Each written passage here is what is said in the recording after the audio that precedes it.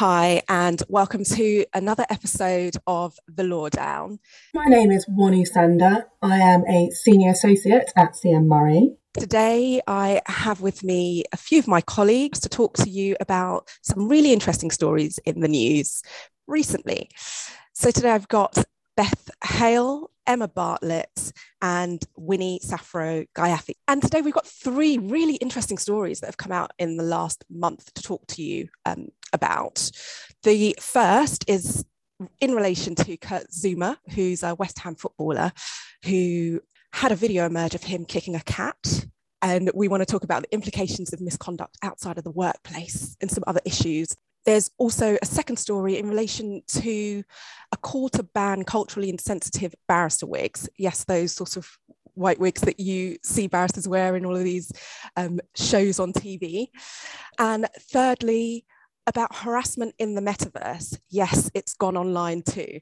And there's some really interesting implications for employment law there as well. So without further ado, we're going to set off with the first story about Kurt Zouma. So last month, there was a video that emerged of him. He's a Premiership footballer and he plays for West Ham United. And it showed him kicking his pet cat across the floor. And it obviously drew wide censure and criticism. And it was reported that he was fined £250,000 by West Ham United and was also required to go through an animal welfare education programme. However, he was also still selected for the team that beat Watford later on that day, although he'd apologised and the cats were seized by the RSPCA, as we understand, and there was an ongoing investigation.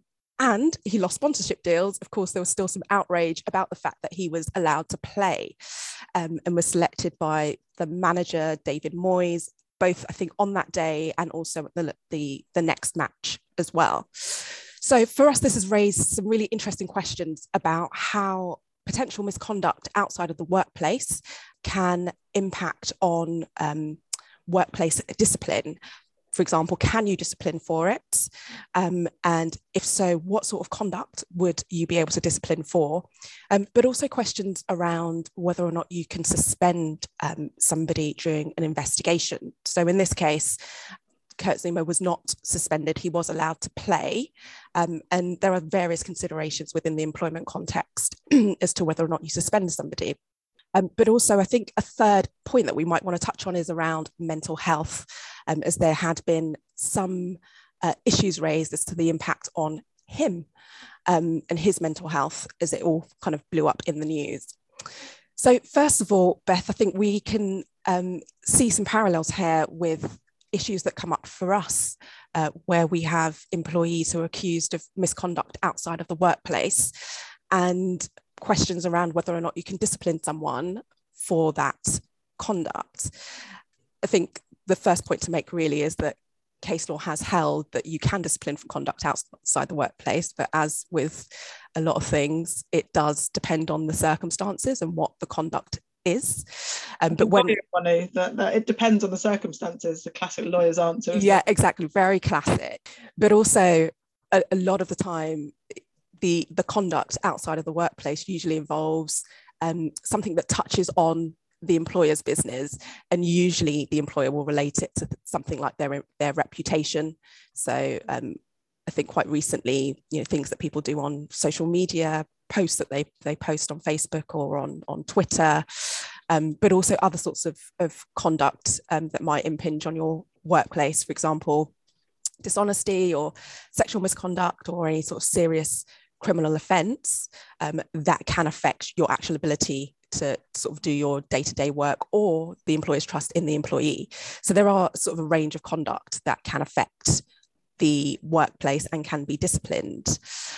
So Beth, well, in this case, obviously it's a situation involving a video and there was sort of evidence of what had happened. But if this had happened within a sort of ordinary workplace, is this the sort of conduct that you think an employer could discipline for? Yeah, I think there are two things for an employer to consider in these kinds of circumstances. One, does the conduct or alleged conduct potentially impact on the individual's ability to do their job or the way in which they do their job? And then secondly, there's the sort of, are they bringing the employer or indeed the sort of profession in which they work into disrepute, and that can also, you'd ordinarily find a sort of provision in a disciplinary policy or a handbook which talks about that as a, you know, bringing them into disrepute as a potential ground for disciplinary action. So I think those are the sort of two key things for employers to consider. And I think, you know, again, to come back to the sort of classic lawyer answer, it depends a little bit on what the employer is. I think in this case, very high profile football team, very high profile individual, although as an Arsenal fan I'd like to think West Ham aren't that high profile, but you know, still a Premiership team. Premiership team to be balanced on this podcast. And you know, there is a strong argument that he ought to be setting an example, that you know, that that footballers at this level are role models. And so I think there is a real concern about the sort of bringing West Ham into disrepute, and West Ham obviously lost sponsorship deals as a result of it. So I think, you know, in a similar circumstance, but as you say, in a sort of more ordinary workplace, yes, I think there would be grounds for taking disciplinary action, but not without an investigation to determine what actually happened and what the facts were, whether there are any mitigating circumstances, all those kinds of things. An employer would have to sort of follow normal processes for internal procedures for doing that. But I think it's very clear that, particularly in the age of social media and sort of that slight blurring of work and personal life, that employees can be disciplined for conduct outside the workplace.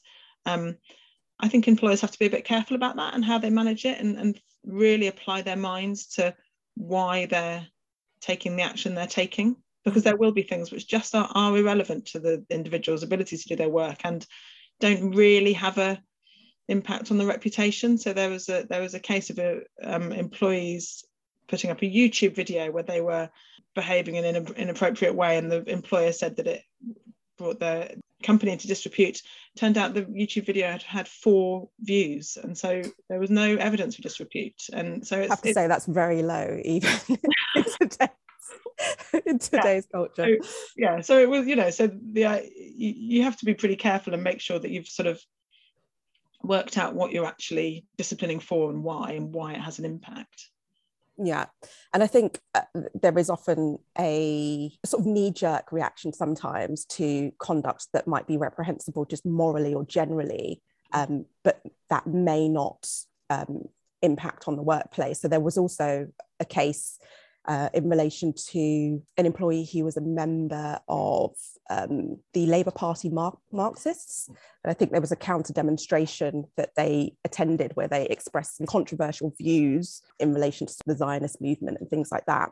And the employer in that case, I think it was a local council, did dismiss, and the dismissal was challenged as unfair because the conduct, it was said, just didn't impact on the workplace. It was sort of private, political, personal views being expressed outside of work, which I think just happened to be captured on camera by, I think it was the BBC, and then it went viral, as these things sometimes do.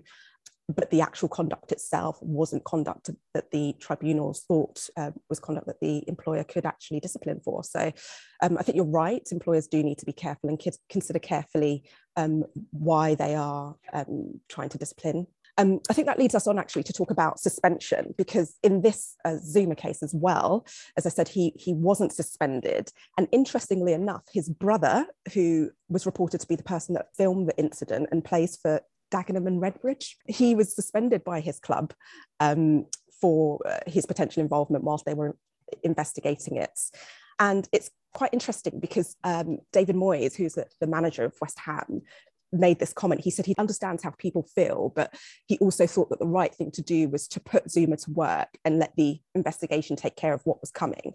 And I actually thought, although he's not an employment lawyer, he kind of sort of summed up the approach to suspension, or the appropriate approach to suspension. So ordinarily, suspension is an interim action that employers can impose pending an investigation. And in the minds of a lot of lay people, it's seen as a sanction, but actually it's not supposed to be a punishment. It's supposed to be an interim measure to allow the employer to undertake the investigation or to protect against certain potential risks. And there's a big risk for employers in an ordinary workplace situation that they do have a knee-jerk reaction to allegations of misconduct and they suspend without sort of thinking about the reason why they're suspending, because doing that could potentially be a breach of mutual trust and confidence between the employer and the employee, and it potentially could repudiate the contract and lead to the employee resigning and claiming constructive dismissal. So it's just another area, I think, when you sort of hear these kind of stories, and I think people assume straight away that certain action could be taken by employers, but you've kind of got to think a little bit more carefully about it.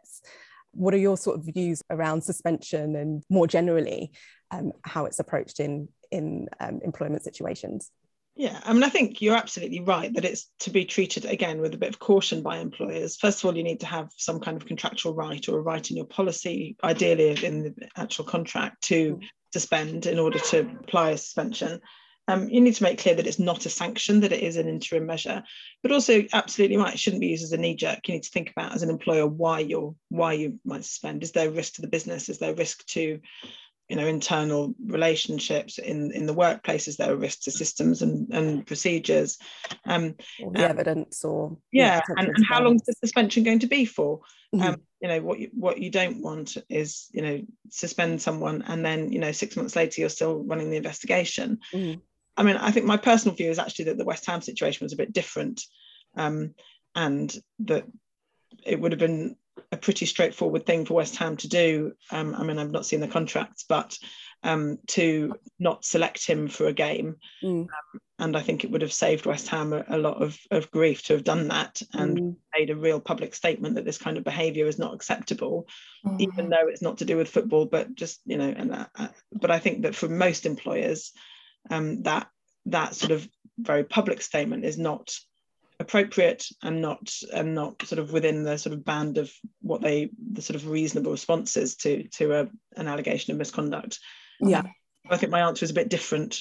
I can see that, as you say, with the high profile nature of this case, you may want to sort of, I was going to say virtual signal, but that's sounded fairly negative, but signal the employer's views as to the conduct. But I think, as you say, I think ordinary employers do need to be careful about doing that as well, because they still need to have reasonable and proper cause to suspend, and they need to consider all of the factors, both for suspension and against suspension. And one of the sort of leading cases in this area where a suspension was imposed because the allegations involve children, I believe, but it was sort of found that the suspension was inappropriate in that case. I think it was in that case as well where the court sort of emphasised the psychological damage that could be caused to the person who's suspended, and that all needs to be borne in the whole mix of considering whether or not to suspend, as well as acting consistently as well with other previous decisions, and considering if there's some less harsh action that could be taken, moving somebody to a different team in an ordinary situation, or requiring them to work at home, or something that still deals with the risk that the employer is trying to address, that doesn't amount to suspension. But as I say, I can completely hear what you say in the West Ham context. Most employers won't be dealing with a kind of, this is a role model very much in the public eye, and we want to make a very public statement about the so I think the position for most employers is a very different one. Although one thing that some employers might be dealing with is where the individual themselves has a key role within the business. If they're a rainmaker, if they bring a lot of money into the business, and keeping them out of the business for any period of time might have a disproportionate impact on the revenue of the business. And I think that sometimes is taken into account, but how much it's weighed in the balance also needs to be carefully considered as well. And the perception of other people, I think, in some workplaces, if someone's been suspended for a period, it's actually pretty difficult for them to come back if the allegations are not upheld, or they are upheld and a penalty is applied, which is short of dismissal. It's actually quite hard for people to come back into the workplace in those circumstances, because their reputation might be damaged. And I think that's where it's very key for employers to think carefully about their communication plan, and what they say to other employees if they do suspend, and to make sure that there is a consistent line, so that if that does happen, that they do have to come back, it's slightly easier to manage. The last point I just wanted to touch on was mental health, because this was another point that the manager, David Moyes, made about just acknowledging the toll that it was taken on Kurt Zouma. And I think I saw a report as well about one of the matches where the opposing side were making cat noises or something. I think West Ham fans booed him as well when yeah. I think it was not just opposing fans, but yeah. Yeah, but you could appreciate that even within this context, and within other sort of contexts where employees are accused of misconduct, it's still important for the employer to consider the impact on the individual and consider how they can best support that individual's mental health, really. Absolutely, and I think that often gets forgotten, doesn't it? That the employers are often rightly very concerned about the well-being of someone who's made allegations or who has alleged that they have been subjected to or been witness to some inappropriate behaviour. But the fact of having allegations made against you is also very difficult. Even if those allegations are subsequently upheld, it's still a difficult process, and so employers do need to be thinking about how they support the person against whom allegations are made, as well as other people involved in the process. Yeah. Going back to your point, Wanu, in relation to whether the particular employee may be a key player in the company. So, for example, with the West Ham high-profile player situation. So if that particular stance wasn't taken because he's a role model, essentially, and a lot of football fans, particularly young individuals, are looking up to him, they would consider that as an acceptable behaviour, and they can start engaging in such conduct. So even if he was a key player, constantly scoring a lot of goals for West Ham, if that particular stance was not taken, I think employers should think about the long-term effect on the company or organisation, because that is more important, as opposed to whether the person is a key individual that's bringing in the most amount of money or clients or etc. Because in the long run, their reputation it's more important. Essentially, they can always kind of recover monetary. Yeah, indeed, I agree with that. Sort of thinking long-term goals instead of short-term goals. And you're right, reputation can have a very long-term impact. Thank you, Beth, and thanks, Winnie, as well. And our next story that we wanted to talk about is about banning culturally insensitive barrister wigs. So one of Britain's most high-profile black QCs has called for the wigs, which are called perukes, to be scrapped from courts because they're culturally insensitive. So I think actually they are only still required to be worn within 2 courts at the moment, but if they are required, barristers must wear them. And the problem is that one of his colleagues has an afro. He's also a barrister. His name's Michael Etienne, and he was told that he has to wear one or he would face disciplinary action. Now, obviously, with his afro, it made it quite difficult to do so.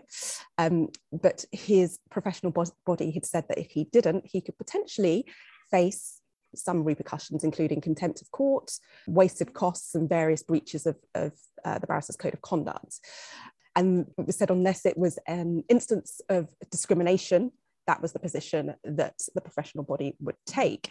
So we just thought that this was quite an interesting story in relation to workplace dress codes and whether or not employers generally are allowed to, I don't know, in this situation, obviously barristers, I must say, are self-employed. They're not employed usually, but whether or not employers more generally are allowed to impose workplace dress codes, and if they are, and those codes could potentially be discriminatory. And then just secondly, the implications within the legal sector around wearing these wigs and whether or not it's time for them to go. So Emma, I'd be interesting to hear your view about this story. Thank you, Wanu. This is a really interesting story, and from my perspective, it brings about discussion about whether this is indirect discrimination in requiring, so it's a neutral requirement, everybody who wants to appear in the particular echelons of the judiciary need to wear particular wigs, and it's applied equally, so irrespective of gender, race, nationality, etc. But what's been brought to light by these articles is that it can have a disproportionate impact on people who are people of colour who may have particular hairstyles, which then I think the words used in one of the articles was it looks ridiculous if you were to put it on top of my hair. And in that respect, you then have to say, well, okay, it's a neutral requirement, but what's the objective? What's trying to be achieved here by our legal system in requiring people to wear these types of wigs? And if we look back at why the wigs are being worn, it's so that the individuals can be distinguished from anybody else in the courtroom as the representatives, the legal representatives. And I saw a really good article discussing this, where somebody was saying, well, look, it's clear that the legal representative is the individual who stood before the judge wearing the black gown, and we've got the white tipped collars, and we've got a pile of papers in front of us. And so there are different ways of distinguishing who the legal representative is and making them appear very formal in front of the judge. So if that's the reason, is it reasonable, proportionate, is it necessary for the wig to be worn as well, where it can have such a negative impact on somebody who's got an afro hairdo, which is part of an individual's culture, and it's having that negative impact? Is there a less discriminatory way of achieving this? Well, that's the lawyer and that's the person who the judge needs to be listening to. And I think probably there is. If you go back to the history of why we're wearing wigs in courts, I went back, and prior to I don't know if anybody else saw this, but prior to the 17th century, before Charles II, to be a lawyer and attend the court, you had to have short, clean hair and a beard. So there was no requirement. Oh, no. We would all not be able to be in front of the court. Yeah, yeah, exactly. So fortunately, the requirement to have a beard is dropped. But the only reason why the wig was brought in according to, and this was from a government judiciary website, was talking about the fact that in the court of Charles II, in polite society, everybody was wearing wigs, and therefore it was polite to wear a wig, and that's why they developed this. And there's also the element, one of you were talking about the fact that before we started recording, that you had one of these wigs, and they're made of horsehair, and they cost thousands of pounds. So is it not also somewhat elitist to require, the robe costs enough, the white tips collars cost enough? Why have to then have junior barristers when we're trying to make our profession this less elite, and increase the access and increase the diversity amongst our profession? I feel quite strongly about this, and I don't feel that there is good reason to maintain the wigs, and a lot of courts have dropped the wig wearing as well. Yeah, that's right. If we appear in front of the employment tribunal, we can appear as solicitors, but even when we have barristers as well, the barristers don't have to wear their robes or their wigs. I actually find it interesting that within the Supreme Court, highest court in the land, no gowns, no wigs, nothing, and the sky doesn't fall in. Everyone is able to do their jobs, and we see absolutely brilliant advocates before the Supreme Court. So yeah, I think it's quite interesting. Winnie, do you have any views about this story? Yeah, no, I completely agree. I think just the fact that it's no longer a requirement to wear it in family and civil courts, since 2007, surely the criminal courts should, catch up and essentially come in line with the 21st century. And I think it initially actually started, I believe, in 1685 to essentially disguise one of the barristers' balding scalp. So it's kind of like, he needed to wear it to cover. Just to make the point, another issue that none of us on this podcast have. Actually. So if that's why it was, first worn and then it became fashion, then surely it should only be an option to, disguise your hair as opposed to, having to wear it all the time. I can't picture having dreadlocks and putting your wig on. What happens when it can't be secured and it accidentally falls during your submission? It'll be quite embarrassing to kind of have to reach down and pick it up again and put that back on your head. And I think also Sikh barristers, they're allowed to wear a white turban in courtrooms instead of a wig. So I think perhaps Black barristers could also be afforded the same virtue if they're opposed to wearing the wig for cultural reasons. If they wear dreadlocks or they wear their hair in afro, it doesn't essentially stop them from performing their work in any way, shape or form. As Emma mentioned, and as you also mentioned, Wanu, in the Supreme Court, in the family and civil courts, they're brilliant advocates who do their job really well, and they're able to be distinguished from other members of the public. So it's just not necessary, I don't think. Indeed. I don't know, Beth, if you had a comment you wanted to make, a kind of... No, I think, there are people, aren't there, who say, oh, but it's part of the kind of, it's part of the sort of trappings of the profession, and that they like it as part of, I put my wig on and then I become what I, but all the arguments that you've all very rightly raised seem to me to undermine that, because, people still manage to go to the Supreme Court and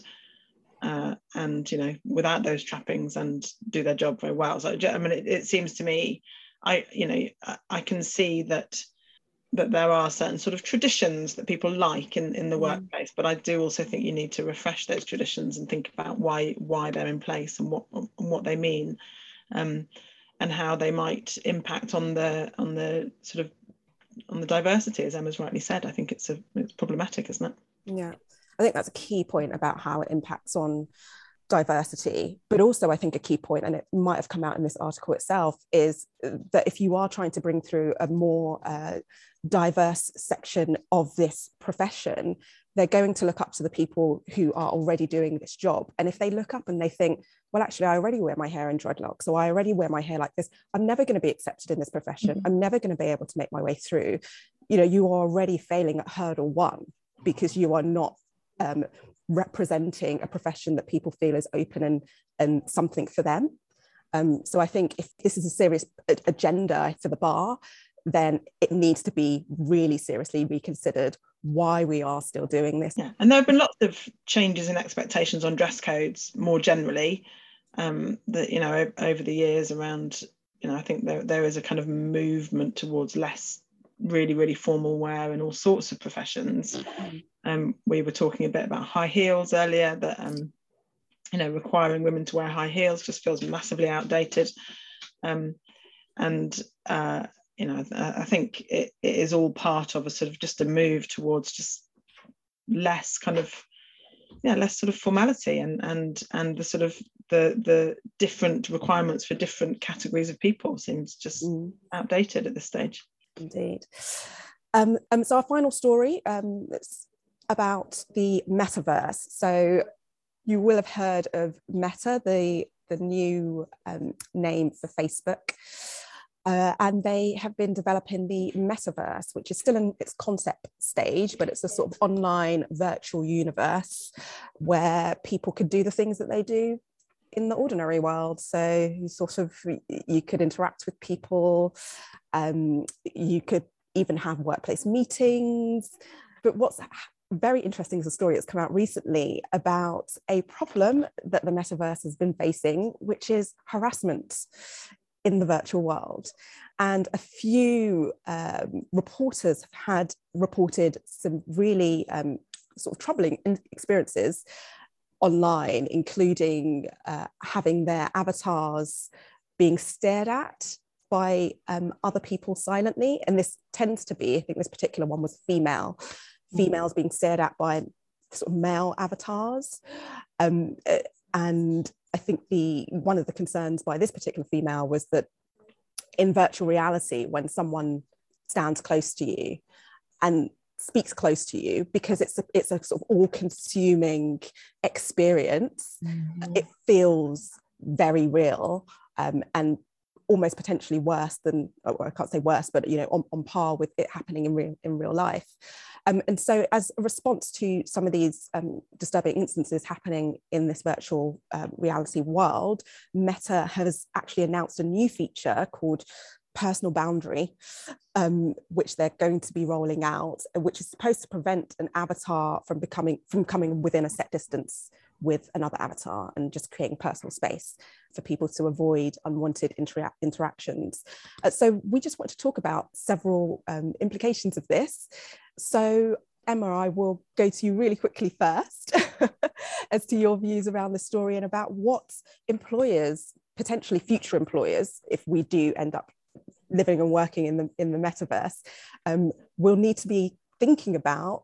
So I did look at this from a employment perspective, because the metaverse is perhaps the next way in improving this hybrid working arrangement, if everybody's working from home, how people can improve their meeting experience to try and recreate that in-person experience. And so the metaverse can give us that, because we can feel like we're sitting next to our colleagues as we were before, and we can move when we're moving around the room in the same way that we would have done before, and you can have those conversations with the person sitting next to you, as you might do in a meeting, that you wouldn't necessarily capture through a Zoom meeting.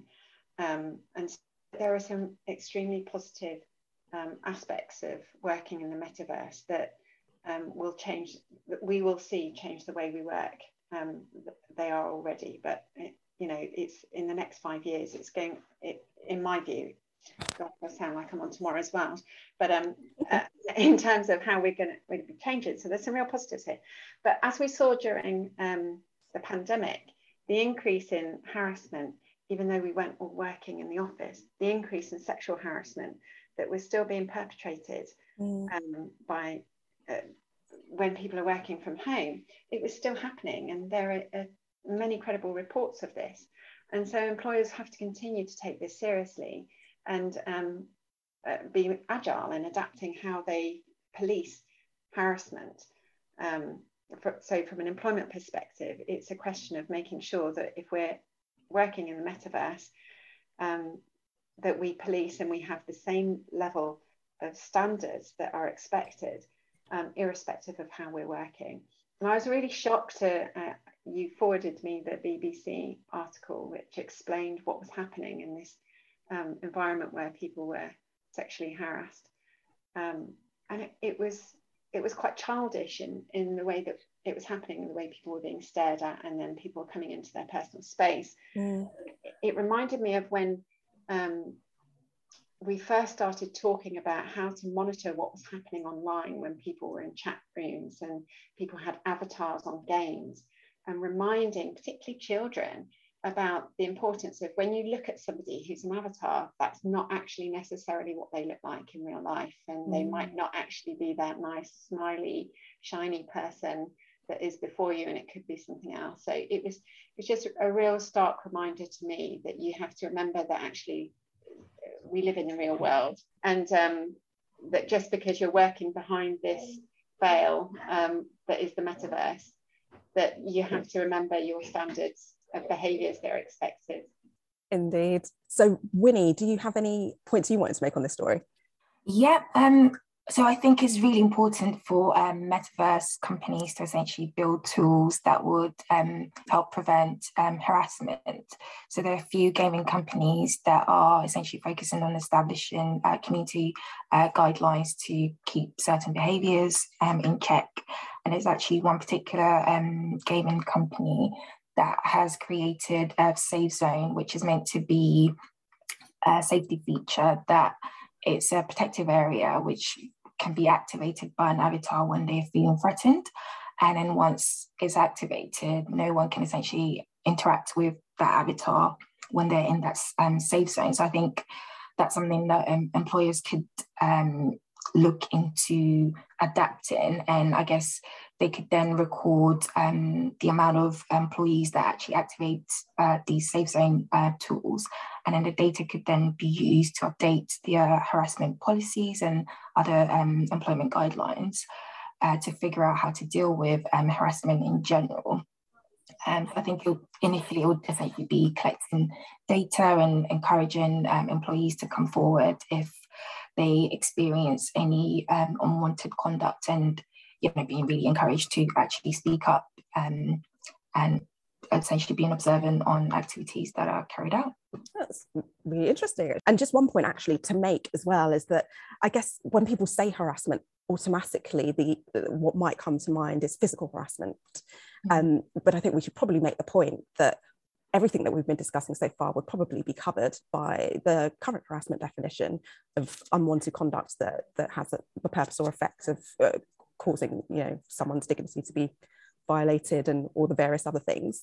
And it's important for employers to make that clear both now within the context of our just sort of everyday working, as people are trying to go back into the office, as people are working in a hybrid format, and when we get into the metaverse, that it doesn't stop just, the protection of the law doesn't stop just because you're behind a screen. Absolutely, I agree. And I think, as you mentioned, we usually think about physical harassment essentially, but things like making a joke or commenting on an individual's chosen avatar could perhaps relate to a protected characteristic, and that could be something that needs to be considered. Or if a colleague finds a comment offensive or degrading, again, that will also constitute harassment, essentially, which will need to be looked into. Indeed. And Beth, finally, before we wrap up, have you got any final comments about this story? Yeah, I mean, so interesting, and I think there's so much sort of thinking to be done around sort of how those kind of virtual relationships are managed going forward. I think it's really, really fascinating and really one to watch from an employment law perspective.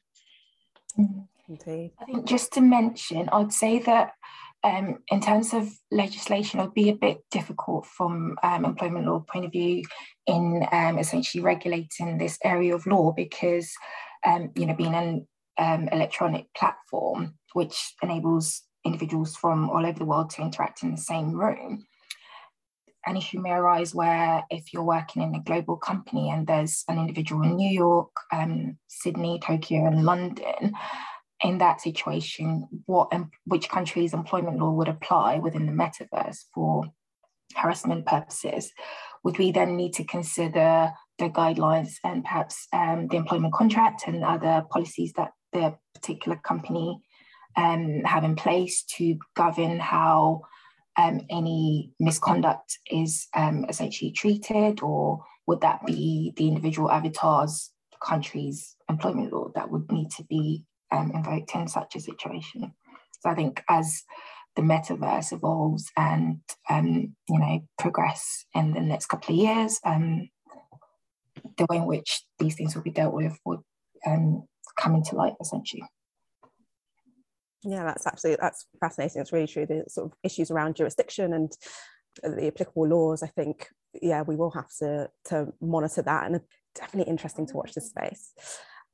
So thank you all once again. Thanks to Beth, thanks to Emma, thanks to Winnie for participating in another Law Down podcast, and thanks to you for listening. Just before we sign off, if you do want to hear any more of these episodes, you can find them all on our website and much more besides at cm-murray.com. So thank you for listening and goodbye.